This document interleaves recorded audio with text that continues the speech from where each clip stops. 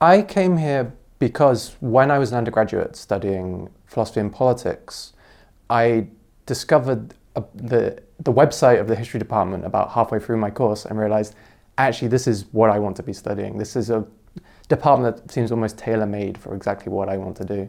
So I applied here, thankfully got some scholarship money and came here as soon as I could to do my master's. There's two main benefits. One is like the actual academic benefits of having access to libraries. The British Library in particular is very useful for me.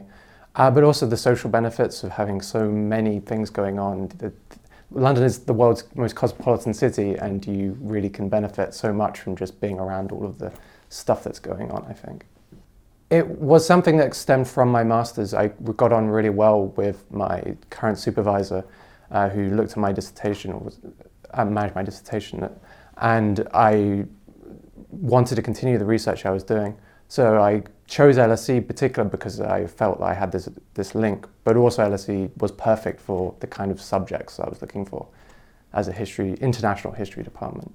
I really hope I can take the PhD onwards and form an academic career from it. But even if that doesn't work out, I know that I would have learned so much from the research skills, the teaching skills, all the other opportunities you have as a PhD student at LSE, that I can really use that for whatever I want to do in the future.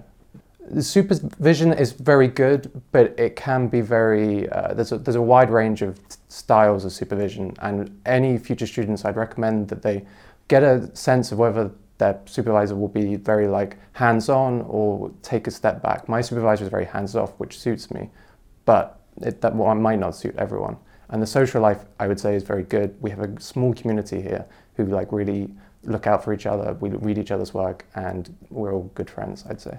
It's a big mystery. It's a difficult time to be an academic who's just coming into the university system. But I really hope I can one day join the ranks of historians in the academic profession, and that if that's not the only option, but it's the option that really I think I'm aiming for.